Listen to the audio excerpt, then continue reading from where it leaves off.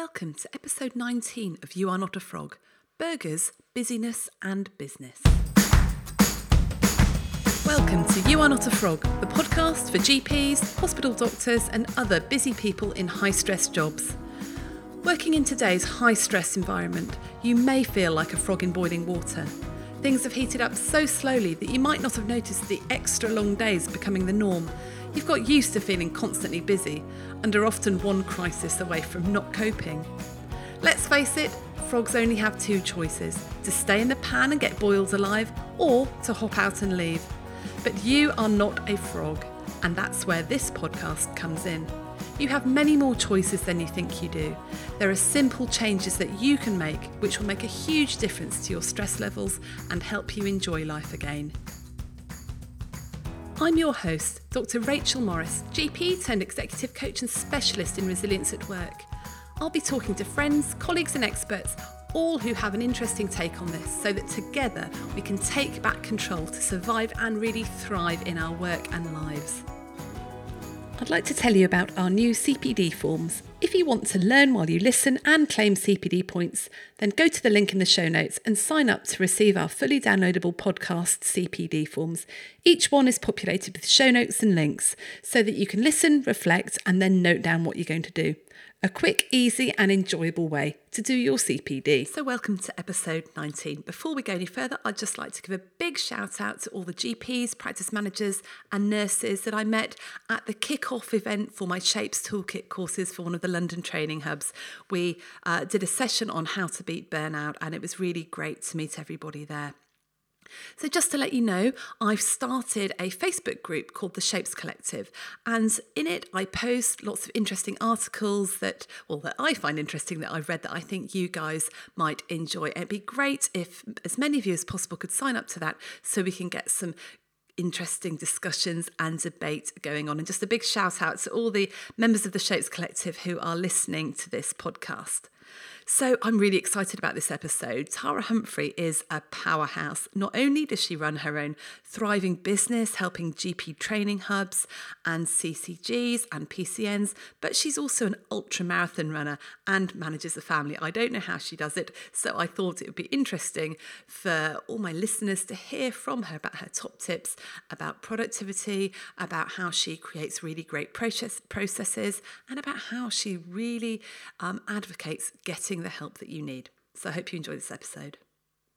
So it's really great to have with me on the podcast Tara Humphrey. Tara, welcome to the podcast. Thank you so much for inviting me. I'm really excited. I really wanted to have a chat with you because I think you've got a lot of really helpful tips and advice for our listeners. So first of all, Tara, can you just tell us a little bit about what you do? So I am the founder and CEO at a company called THC Primary Care, and we work with GP federations, primary care networks, Health Education England, NHS England, GP federations, helping them implement their projects, their work streams, their networks, saving them time, stress and money. And I'm also the host of the Business of Healthcare podcast. Brilliant. And what is it you actually do on a day-to-day level? So what would a typical day in your life look like? So I'm currently supporting a primary care network. So we're looking at their existing supplementary network services, looking through the specifications, looking at the criteria, making sure they're aware of their key deadlines and the evidence for submission, thinking about communication and marketing and raising the awareness of their primary care network amongst their practices. I also facilitate with NHS England. So again, talking to primary care network clinical directors, asking them around their stresses, their challenges, what are their goals, what do they want to achieve, and then working closely with them to create a session to help boost that engagement. And then the bread and butter of our business, I employ 5 other people. We manage the day-to-day operations of a training hub. So we're commissioning CPD, we're managing emails, we're attending practice managers forums, we're doing training needs analysis, we are writing proposals. I think some of our budgets were over £1 million. So we're carefully making sure we're tracking the income and expenditure. We're looking at ways to save money. We work very closely with STP. So if we can do it in one area, rather than 3 training hubs all commission the same training, we're working with our STP to save them money and create some consistency. Wow, that's an awful lot of things. I can imagine if I was a director of a PCN or, a clinical lead in a training hub, you'd be like gold dust. It would be brilliant. It'd be like, wow, she's just going to sort out all that stuff I don't quite know how to do. That's the aim, yeah. And when people find us, they're not quite sure what they want, but they just want some help. They want an extra pair of hands, and it grows. But typically we work with people, they know what they want to happen. They don't know how to make it happen. And more importantly, they don't have the time. And what's really nice about my team is that it's not just me. We've got marketing support, we've got an operations manager, we've got admin support, and we try to use IT to help us with that productivity. So we're a small team, but we're all about systems and processes and efficiency. I think, when I think about GPs, we're trained clinically, aren't we? So we know how to manage patients. We're not trained, how to manage a business. We're not trained up in marketing, and we're not really trained up in processes and all those things that you need to communicate with people across organizations and things like that. And I'm presuming that that's a sort of thing that you guys, that's your bread and butter, that's your really sweet spot, is doing all those things that the GPs just, it's not that they can't do them, it's just they don't know how to do them. Yes, I'd say some GPs and some CDs are fantastic. All of our clients have got more than one job. So they're usually like the movers and shakers, they're the leaders, and they put their hands up and say, well, I'll do it. And then all of a sudden they've got so many projects on their plate. They need somebody, it's quite nice to have a bit of an objective view to think about what is it that you really want to do? Why are you going to that meeting? You can go to the first meeting, I can go to the second. What are the actions? You only go to a meeting, and on every meeting it's like the same actions, nothing has moved. Yes, yep. And there. It's like, do those actions even matter? If not, we'll just scrap them. Or I'm the sort of person, and I can be quite direct, where it's like who, what, why, where, how much, who is going to do it, when they're going to do it, when do you want it done, why are we doing it? So that's the support that I provide, and I'm just gently just pushing them forwards. So Tara, you work with people on a sort of macro level with PCNs and with training hubs across SCPs and things like that. But I know you also have your podcast, which is The Business of Healthcare. And there are lots of GPs that went into medicine to see patients, but end up running quite a large business. And I can imagine this is true for lawyers and accountants and other professionals as well. What sorts of things would you want to include in the training before they even get to be running these businesses? What's the main things that seem to be lacking for people in terms of business knowledge, business skills? In some respects, I would say financial management. I've worked with practices where I will say, you've got this contract. Is the contract financially viable? Should we be doing this? And they'll say, oh, I don't know. And they'll start the contract, and then they'll work out, actually, this is not viable. And then they start to resent it, and it all starts to go a bit downhill. So I think that financial management skills at the beginning of the contract, when it comes in, to really assess, do we want to do this? Why do we want to do it? Who is the best person to lead on this? What skill mix should we use? And I think really thinking about the business, and I do it in my business, it's who is best placed to do X, Y, and Z. I think in general practice, you've got these new roles. I'd be thinking, okay, how can we deliver the same output with less of my involvement, because I'm the GP partner, I'm the CEO, and my expertise is to provide that clinical overview and to drive this business and this service forward, rather than me try to be in the nitty gritty and the detail of everything. So I think it's the ability to step back, and I suppose it's strategic planning, looking at the finance. I speak with a lot of practice and just general colleagues around, when I say to people, we had a team meeting yesterday, and we're like doing team building exercises. We are reinforcing the values. We've got a new member in our team. When I ask people, do you do X? Do you do that? And they'll say no.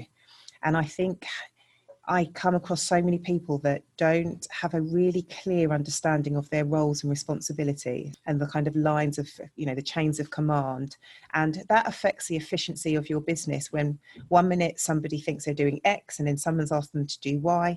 And I know it's naturally busy and we have to be flexible when there's lots of things flying at us, but I'm not sure that at the beginning of each kind of quarter, each month, each day, we're thinking these are the big strategic priorities.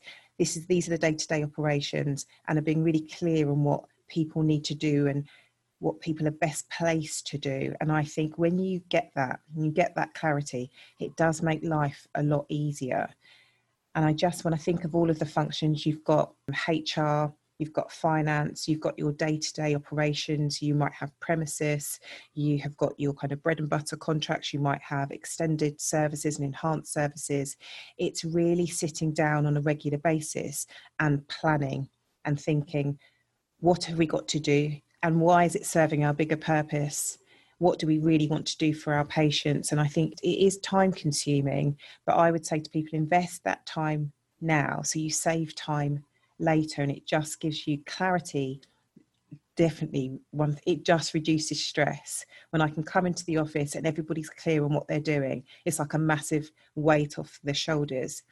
And it's also to use GP partners and GP managers and business managers are using other people within the team. I see people that, we're all one person. There's only so much somebody can do. So I think it's really utilising the skills of other people and letting go and delegating. But when delegating, being really clear in what you're asking that person to do, so then they can just go off and do it. I think GPs tend to have two problems. Either they take everything on themselves and think, well, because I've been asked to do it, I've got to do everything. And then they spend hours and hours on stuff that they don't know how to do. They've got to find out how to do it, and then they do it. Or the other way, and I've certainly been in some practices where some GPs just go, it's not anything to do with me, let's just leave all the running of the practice to the poor old practice manager. But of course, they're the business owners and the practice manager can't get any decisions from them. And then they say, but we spend a long time in meetings, but in meetings, what they're doing is looking at the minutiae of stuff and not concentrating on any of the strategy. Is that your experience too? Definitely. And I think, they definitely fall into those two categories. And it's just finding a medium. I think the GP partner is accountable for the running of the business and making sure it's financially viable. And then use your practice manager, your operations manager to operationally run it. The GP shouldn't do it by themselves and the practice manager shouldn't do it by themselves. It is a team. You guys need to be very close. And I think when I worked in GP Federation, what was really nice is that there was three of us. There was me on projects. We both know Ben Gowland setting the strategic direction. And then there was a meter with the kind of day-to-day operations. And then there was obviously the wider strategic board. And we were in communication constantly. It's not just one person's job to deliver all this stuff. So if there was a practice and you had a sort of, I guess the GPs look on themselves as the board, if they're the partners, you have one sort of CEO type, and then use your practice manager to operationalise your ideas and what you need to get done. And then the practice manager can delegate to other people as well, of course. They don't need to do everything too. Yeah, definitely. It is a team approach, but you have to keep talking and build those systems and processes. So things are and in the practice, I mean, you guys do it. I'm not doing anybody a disservice. You do it. There are things, it does run, but I think it's about stepping back and thinking, what could be better? Do we have somebody in this team? Do we have a superstar administrator that could do more? It would make that person happy, and it would also serve the business objectives, because it's a bit cliche, but it's like aces in their places. And it's using your people, using your technology and investing in the technology. And I see so many practices where it's like you're really struggling on outdated technology because they don't want to spend £1,000 and upgrade their computer system. It's like, why would you not want to do that? That £1,000 will save you thousands and thousands of pounds moving forward in time. It's interesting. I heard of a large sort of conglomerate of practices who employed a business manager from outside, from the external world. And he's come in, walked around a lot of the practices and said, there's so much inefficiency here, with everyone doing a little bit of everything rather than people being properly skilled to do their one job and do it really, really well. Yeah, I definitely agree. And I think sometimes, like you don't know what you don't know. And I think I'm in a really lovely position. I've got private sector experience. I've worked in the insurance market, even worked at McDonald's. And I learned so much around building systems and processes and standardization there. And I've got the luxury of seeing how we've supported over 400 practices. Lots of practices do it. Everyone does it slightly differently. And you can learn. And sometimes when I go to practice managers meetings and I say, they're there and they talk, but they don't really share what they're doing and what is working. So it's one of the reasons why I set up the podcast, because it's a bit like, what do you do, Rachel? And then it may be really good and other people can start to implement it. Yeah, absolutely. And that McDonald's franchise model, I think that there's a book about it, isn't there? It's called the E-Myth. Yeah. It's a brilliant book. If anyone is interested in setting up businesses and things, read the E-Myth, or the new one is the E-Myth Revisited. Yeah. And it's all about how McDonald's is almost the perfect business model, because they have got all their processes down to a T. So I could open up a McDonald's tomorrow if I had a suitable venue, and it would run successfully because everything is mapped down, even the exact amount of time you put the burger on the grill for, and actually where you stand, and they even mapped out the kitchen and just to make it efficient. So, and I think practices may think, well, that's burgers and we've got patients, and you guys might have heard of productive general practice and the time for care team, where some things can be standardized, many things can be standardized and still have that human touch. It's not, not all machines, but it is about how can we deliver the best, most efficiently, so people can step in and step out. So the job is not built around me. Then if I'm not there, I'm stressed because I'm at home, and the team is stressed because I'm not there. So it's giving people ownership and responsibility, but making sure that the business can run and the business is sustainable and it's not just reliant on just a few people. And your experience of being in that sort of time for care team and going into practices, what's the one or two things that you think across the board should be standardized that would really, really save GPs time and stress? It may be controversial, but I see workflow, kind of what we would call workflow optimization, working really well. And that is training staff up to support the processing and reading of clinical correspondence. Yeah. That does save GPs time and money and stress. There is trust and there is training, but I haven't heard any horror. I definitely haven't heard any horror stories. It is a bit time consuming at the beginning, but I think if GPs want to save time and think, is it in everybody's interest for me to be reviewing all these letters when somebody else could do it and probably do a better job and spot things that they might not do because they're working late into the night? So I think workflow optimization, I'm working really, really well.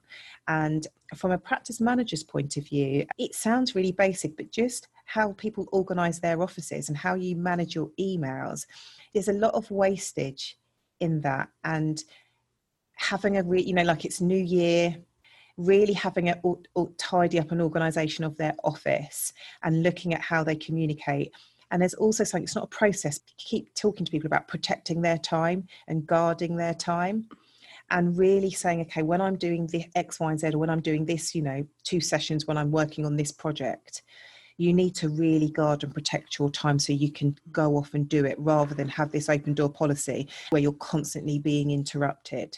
And I think so many of us have these extra jobs, and you have a session doing this and a session doing that, and soon actually you're employed for too many sessions for actually days in the week, and you end up trying to do stuff in the lunch hour or 2 different things at once, and that is a really, really inefficient, ineffective way of working.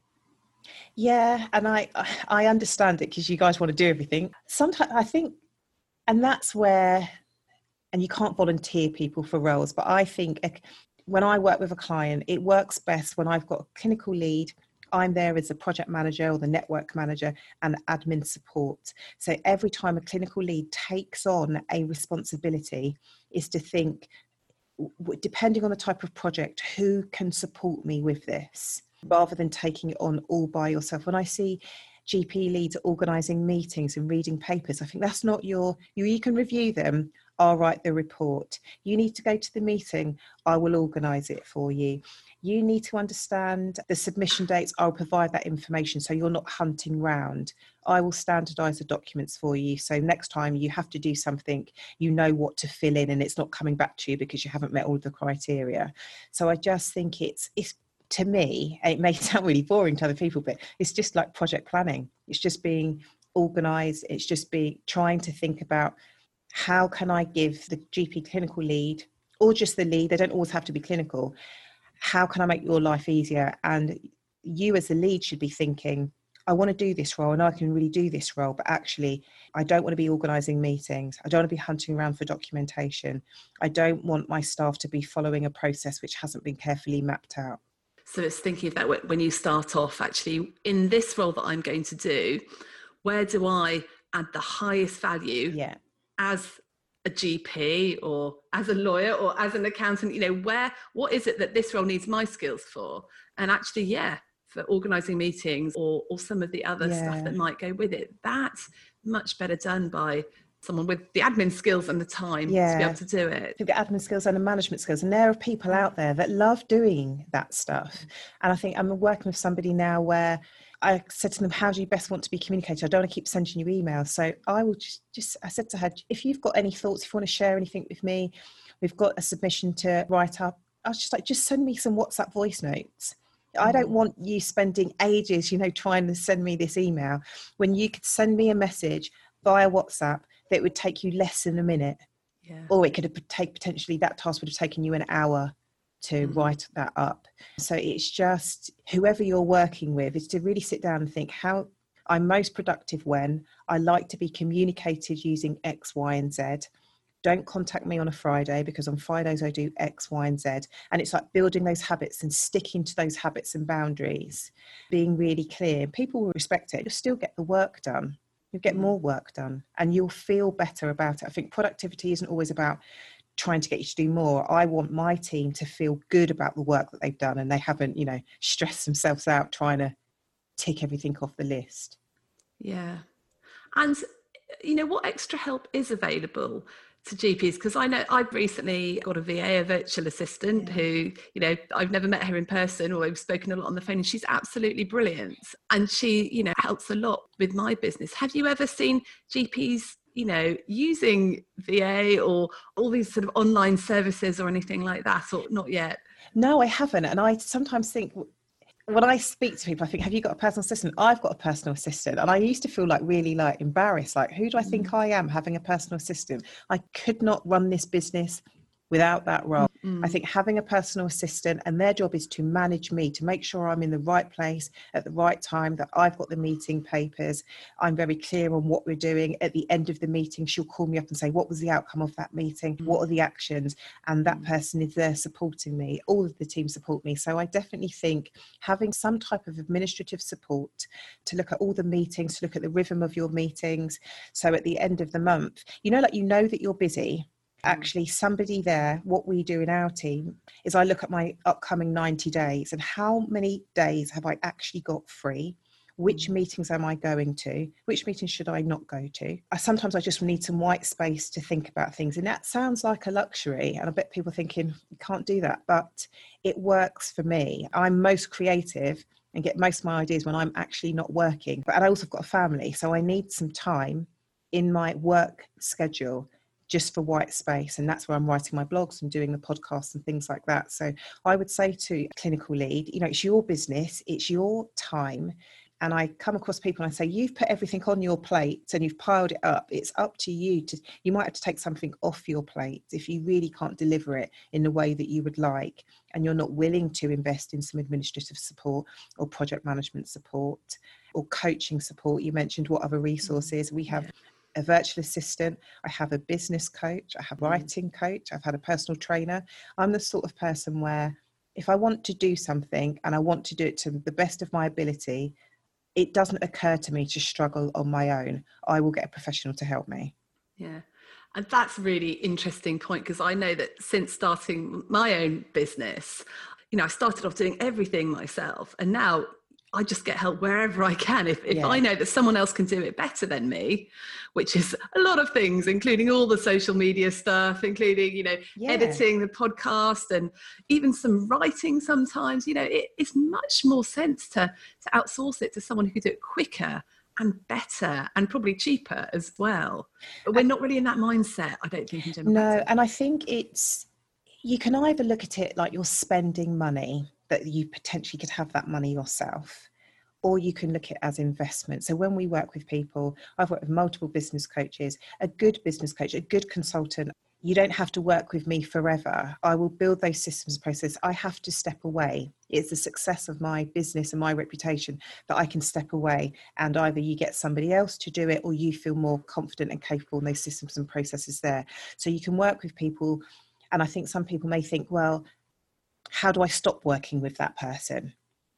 A good consultant, in whatever fashion, if you say, actually, I just want help for 3 months or 6 months or a few weeks, that's the objective of that person, to remove themselves and train you up so you're not reliant on them. Or you may just have to accept that you need ongoing support and you just have to hire. If you're going to hire, that is an investment. You need to take the time, you need to train them, you need to be forgiving of mistakes. And I would say, and I've been through it, it does take time. And don't look at it as an expense. It's an investment to help you grow. Yeah, so there are 3 real barriers for getting help. It's exactly as you said. I think first one is the time it takes, either to find the person or to train them up and to actually say what you want to do. Money. I know people worry about that, but in my experience in practices, we're time poor. It's time that we're more poor on rather than the cash. And I would gladly pay a bit out to get a bit of time back. But the third thing, and I think this is the thing that really trips us up, is perfectionism. Because often people don't do things in quite the same way as I would do it. Often they're actually doing it better and I can't see that. But it's a combination of perfectionism and control. We really worry about the loss of control if we're delegating stuff to other people. And what would you say to people that have those perfectionist tendencies? I think it's like looking at the bigger picture. We're not all going to do it the same. I think it's trust. Go with the skills and go with your gut instinct. And I say to my PA, these are my quirky ways. I like doing this and I like doing that. And that's just me. And you learn to work closely together. And I will say, when it comes to financial things, like when new people join the team, I'm nervous about that. At the moment, I do the payroll. I don't need to do it. And when we're working up to what, that's like a key performance indicator. In a few months, I'll hand that over to you, and we're going to be talking. We're going to be building that trust, so I can hand that over to you. So it's just about being honest and saying, I really want some help. I've never worked with a project manager before. I've never worked with an assistant before. It's baby steps. Let's start with a few hours and then work up. And we will work out the system. And then once you've worked out the system, we'll document the system. So if you're sick or somebody else can't do it, there is still a process that we can follow. And if I need to re-recruit, the next time you re-recruit will be so much easier, because you'll understand the lessons learned, you'll understand your delegation style and your leadership style, and that person will be able to come in and they'll have their manual. So if a GP buys in any support, even if they're going to be a permanent role, make sure they document what they do and build their employee manual. That will save you time moving forwards. And I guess you could get then, they can document what they do and they can write the manual themselves and delegate that and check it out and co-create. Yeah.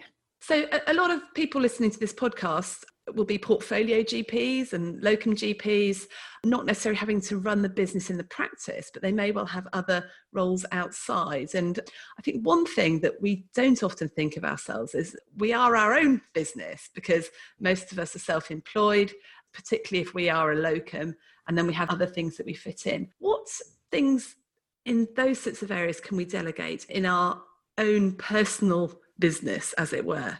What sort of things would you be suggesting? In your personal, I think there is a role for administrative support. So you've got meetings to go to. If some of you guys, in my personal life, I'm a lot on Instagram, and I see lots of GPs on Instagram, and they're writing books and they've got coaching programs. And I think you're promoting your business, promoting your services, and marketing support, and having that social media support is very helpful. It's very time consuming. And I think people underestimate how much time it takes. And when it's really good, people underestimate those good graphics and the consistency. So having somebody to help you with that and really craft your message around what you want to do and what service that you are providing, it's those business skills. And I am guilty of it myself, like it's selling yourself. If you're a portfolio GP and you're selling a business, you're selling a coaching service or any sort of service, you need to be really clear on what you are selling, and marketing supports that, and having somebody to help you with that. And also, I would say, I have a business coach. A lot of mindset issues come up when you are either you're self-employed and you've got a portfolio role and you're switching. 1 minute I've got this hat on, next minute I've got that hat on. When should I share this? You've got a lot of information. You have to keep some of it to you, like it's confidential. And that is whirring around in your head all of the time. And having somebody, it's lovely to, you've got your friends and you might have a mastermind group to chat things through. There are some things you might want to talk with a business coach and I think a lot of us have got quite big ambitions and you might not want to share them. And I think having a guide to talk through, how do you move to the next step? How do I move to the next step? And I came across a saying the other day, with every new level comes a new devil. Oh, like that. Yeah, I need to find out the source. It's not mine, unfortunately. But yeah, every time you step up, there is that your inner critic or imposter syndrome, those alarm bells start ringing. So I definitely think in any sort of leadership position, when you're juggling yourself, other people, your families, and taking that step out of general practice and going into the world of business, it is a business. And I think learning, you've got your tax returns, managing your finances, setting your rate, and not going, I'll do it for free. But you want to give.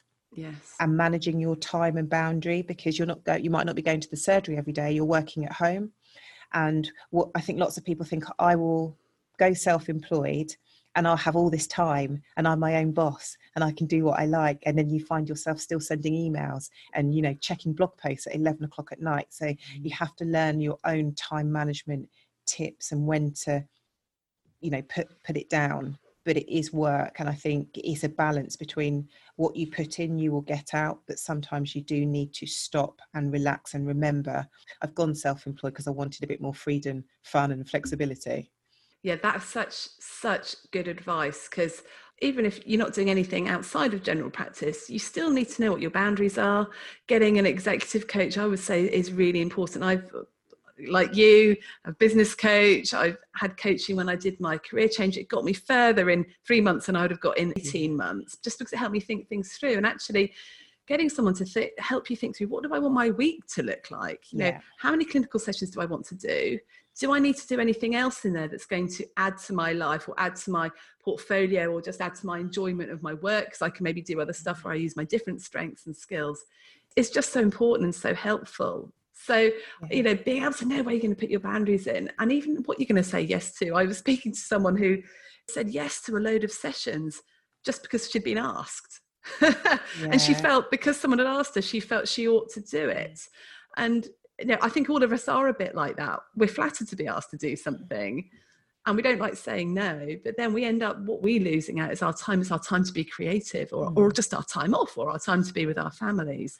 I know you listen to the Amy Porterfield podcast, and I think it's episode 296. She talks about boundaries. And so regardless of where you are, if you're a person and you do more than one thing, you'll have some boundaries. It was really helpful. And the takeaways I took away from that podcast is that you can say no and still be a nice person. If you don't have any boundaries, you run the risk of living your life by other people's standards all the time. And you're worried about what they think. So we all fall into that people pleasing mode.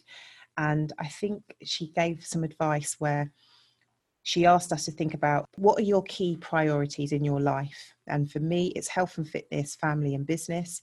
And every time you say yes to an opportunity, is it at what cost? Is it a cost to, for me, my health and fitness, the business, my core objectives of my business and my team, or my family? Am I not going to see my kids? Yeah. And it's okay to make those sacrifices, but you just want to be really clear on why you're doing them. And I will definitely take that away. And we got, your priorities are personal to you. And sometimes I've got 3 children. Sometimes I'm not there. I'm at work today. And sometimes in the evening, I might go to a meeting and I'm not with my kids and I'm doing that to progress my business. Sometimes it's like, no, I'm protecting this time for my kids. I am going to take them to school. I'm going to take them to gymnastics because that is my time and I'm not going to sacrifice that. And I wake up really early in the morning and I'll do my bike ride or I go to the gym because I do that because it's going to set me up for a day. I'm more productive. I'm happier. Endorphins have gone. I'm just a generally happier person. And if I have a contract that means I can't do that, I will think very carefully because my health and fitness is more important than skipping that. It would not make me good at my job if I didn't have that in my life. So, and everyone's got their own thing. And I just really like that now, that I will use that framework to guide what I say yes and no to moving forwards. Wow. So think about what your top 3 priorities are, and then does this fit in with those? I think one of the main problems we have in saying no is just doing it in the heat of the moment. And my top tip for anyone who thinks they need to say no a little bit more is just to use the phrase, "Great, can I have a think and get back to you?" Yeah. It just gives you the time, because then we know exactly what to say. We can then send an email or a text saying, "I'm really sorry, I've had a think. I'm afraid that won't work for me." And sort of saying that won't work for me. You don't need to give reams and reams and reams of explanation. The more explanation you give for something, the weaker your no seems to be sometimes. Yeah. And I'd also add to that and say, if you do want to do it, if you want to change it, if you say, okay, Rachel, I do want to do your podcast, but I can't do it today, but I'd love to do it in a month. Yeah. You can change, if they want you. Yeah. So you can change it to work for you. And then if there's no movement, then that's absolutely fine. At least you've tried. Yeah. So it's either kind of wait, let me think about it, or I would like to do it, but could we negotiate the terms? A really, really good resource, and I'm sure I've mentioned this before, it is a book called Essentialism. I don't know if you've come across that. I've read it. I did a book review on it, I think. Yeah. Did you? Yeah. I mean, that's just my go-to book. I read it every single year. It's by a chap called Greg McKeown, who is a professor at Stanford, I think. And I think the strapline is, well, in my mind, it's doing fewer things but better, really. And it's about how to, cut down the amount of stuff we're doing so we can give our highest value. And I think that's key for enjoyment of life. It's key for running a good business, isn't it? Really, to work out what your priorities are. So there's loads of great advice, and we'll put that in the show notes as well. So Tara, could you just tell us what your top 3 tips would be for a GP or really any professional that's juggling maybe more than one thing in terms of, thinking of themselves as a business, I guess, and running that smoothly? Number 1 is planning. Plan out your 12-month goals. If you can't plan out that, if that feels too far, plan out what you want your next 90 days to look like. What do you want to achieve in your next 90 days? And write it down, display it somewhere. I've got mine I've got a little photo frame where I've put my 90-day goals. I've shared them with the team. So I'd write out your 90-day goals. I sent an email to my team. We had a meeting yesterday. Plan your day before you start your day. Don't just jump into your day. Don't just jump into the emails. Really think about, what do I want to do today? What do I want to do this week? And be really clear. And I would say for me, exercise and meditation are key. I am a happier, more productive person when I do those things. It might not be for everybody, but I would urge everybody to think, when are you at your best? And is it when you've done some exercise? Is it when you've done some meditation? Is it when you've taken the dog for a walk? Allow for a bit of fun, and don't sacrifice that fun when you start getting busy, because the fun helps you do the busy stuff. And don't forget, it's your life, it's your business. I believe you get one life, and I love my work and I'm super ambitious, but it's not all about work. And I think, when I exercise, when I meditate, I use a 10% Happier app. And when I meditate, when I've exercised, I'm good to go. Yeah. So find the thing that really rejuvenates you, re-energizes you, and make sure you put it in the diary. Yeah. And you plan out when you're gonna do it. I know that exercise for me, if I'm not exercising, I spiral down into the vortex of busyness, and we can put a link to that as well in the show notes. The vortex of busyness is when you're so busy doing work that you're staying up later, you're not doing anything that re-energizes you, you're starting to think about work in the night and waking up early thinking about it, you get tighter, you get exhausted, you feel that there's no joy in life anymore, and that's so quickly we can spiral down into that. I know you asked me for 3, but I did think and I have to say this, is to look for help. There are people out there that will help you. Yeah. So I would say, the 4th one is, plan, set up your day, make time for something that really invigorates you, energizes you, and also commit to getting some help when you need it. Even if it's only temporary, that person, that consultant, that support will be able to give you information that you didn't know that will reap rewards for years. Yeah. I just got a lovely, lovely book for Christmas by this amazing artist called Charlie Mackesy. And I can't remember what its name. It's called The Mole, the Horse, the Fox, and the Boy, something like that. And it's really beautiful illustrations. It's lovely quotes sort of about life. It's sort of a mini parable story thing. And one of the pages, the boy asks the horse or the fox, he asks someone, what's the bravest thing you've ever done? And the person replies, the bravest thing I've ever done was to ask for help.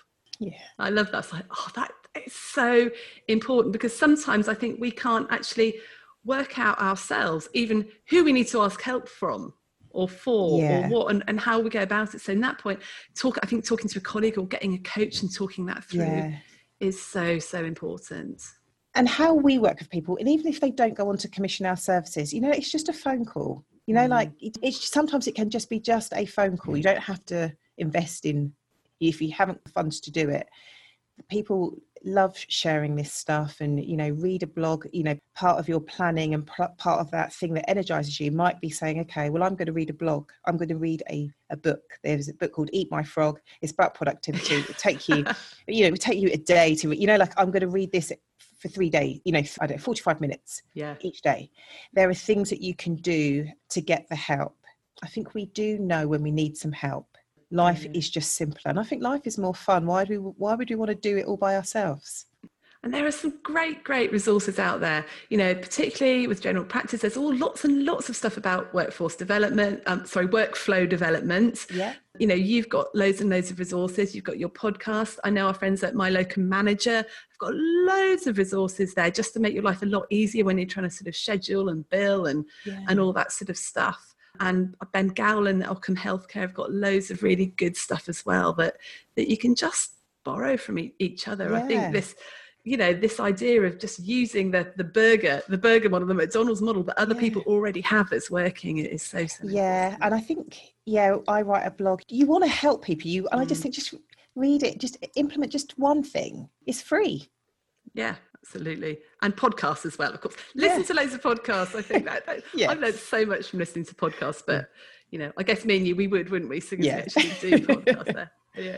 So Tara, we need to finish up there, but it's been so brilliant to have you on. Will you come back another time and definitely we'll carry on the conversation? Definitely. So if people want to get hold of you, how can they do that? So you can find me on Twitter at THC Primary Care, and I'm also on LinkedIn if you look for Tara Humphrey. And our website is www.thcprimarycare.co.uk. Brilliant. Okay, we'll put all those links in the show notes.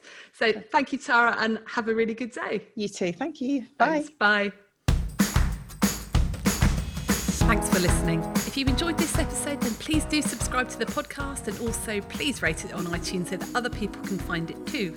Do follow me on Twitter at Dr. Rachel Morris, and you can find out more about the face-to-face and online courses which I run on the youarenotafrog.co.uk website. Bye for now.